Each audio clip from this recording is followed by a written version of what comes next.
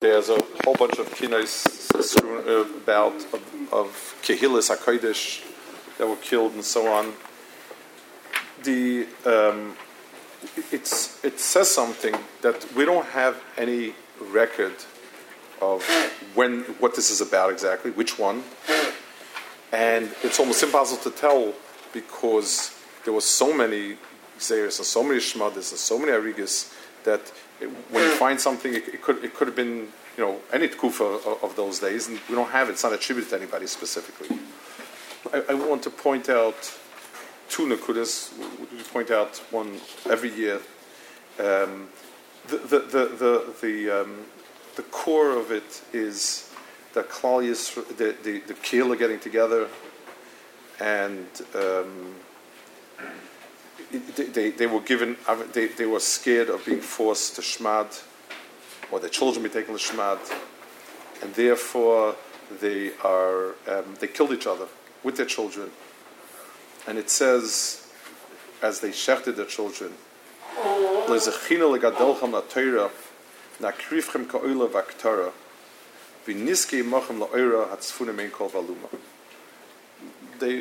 said weren't soicha.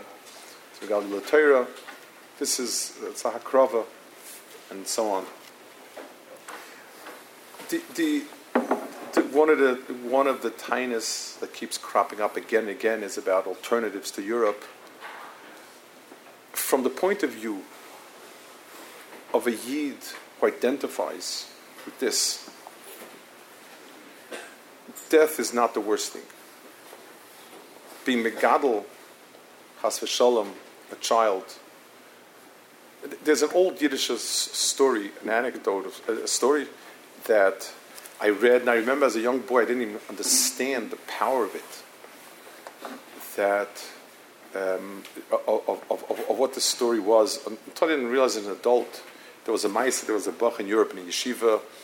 He was sitting and learning, and a lamp got loose from its moorings, came crashing down, and killed him over the Gemara.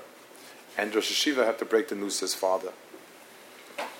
So he first went to the father and told him, I don't remember the details, not something about the Bacha having left the yeshiva and gone off the derech completely, and the father was tremendous sorrow. And then he said, Baruch Hashem, that's not what happened. He died on the Gemara, and it helped the father cope with the psura. We're so insensitive.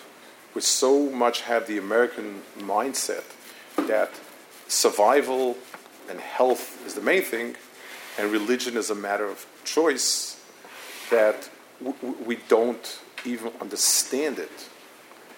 The Brisker Rav had a family, half of his children were left in Europe. He never spoke about it. Never spoke about his wife. His kids didn't go there. Once he blurted, if only I was sure that they're dead and not in a monastery. For Klal Yisrael, life has a bigger meaning than the few years we spend in this world. And yes, Pikuach Nefesh is very chashiv, and it's a very chashiv mitzvah within the world, but not when it comes to losing the world. And the understanding of priorities, that in a place where your son became a Machal Shabbos and your grandson married a Goy, what does survival mean? At least Baruch Hashem is living. What does that mean, he's living? Our definition of life is different. Our definition of life is a person has a nishma salikai that shayach HaKadosh Baruch Hu. Bigger chibur, thinner chibur, okay. But if that's gone, what do you mean Baruch Hashem is survived? Yes, Baruch Hashem survived, and slowly they'll get back to the ruchnis, whatever is fine. And it's not, can't. These are things that are. But the reluctance, when it wasn't as if anyone entertained the idea that life in East Europe was a picnic or sure or anything. There wasn't, when people had to make decisions about that, the decision was, but 100% goy, 100% that your grandchild's name is Chris, Chas v'shalom, is and that that Shabbos Grand Lesadami and this and that, versus a 95% chance, a 5% chance of surviving as a Yid. What's the shaila? This is. I mean, when we say this is what we need to do. They gave him the choice. They can give him the monastery. They gave him a choice. And what's extraordinary is, at the end of it, he gives a hashkafa. He speaks about who they killed out, about they killed out the killer.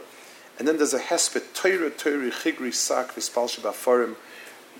When we lost a kahal in Klal Yisrael, we lost Torah, became bereft. Because every kahil in Klal Yisrael, every group in Klal Yisrael has its own nechud in Torah, and it's gone. And he puts it together. Ashreihem maskilim kurakia zorim. Our sense of commiseration is not with them; it's with the people that are left. Those people have gone on to a better place. But shalom nochisham, oiva v'yeshed v'shavalon. What's left in this world, the darkness of this world, was thrown out.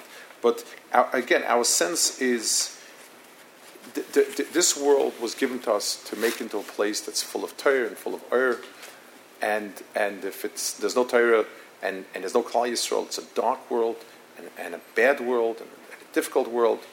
But the people who went on to Chayei Netzach, the Muslim Hashem, there's no Kinnah for that. The Kinnah is for the world that's left. How does a destroyed world look like? Those have gone on, have gone on.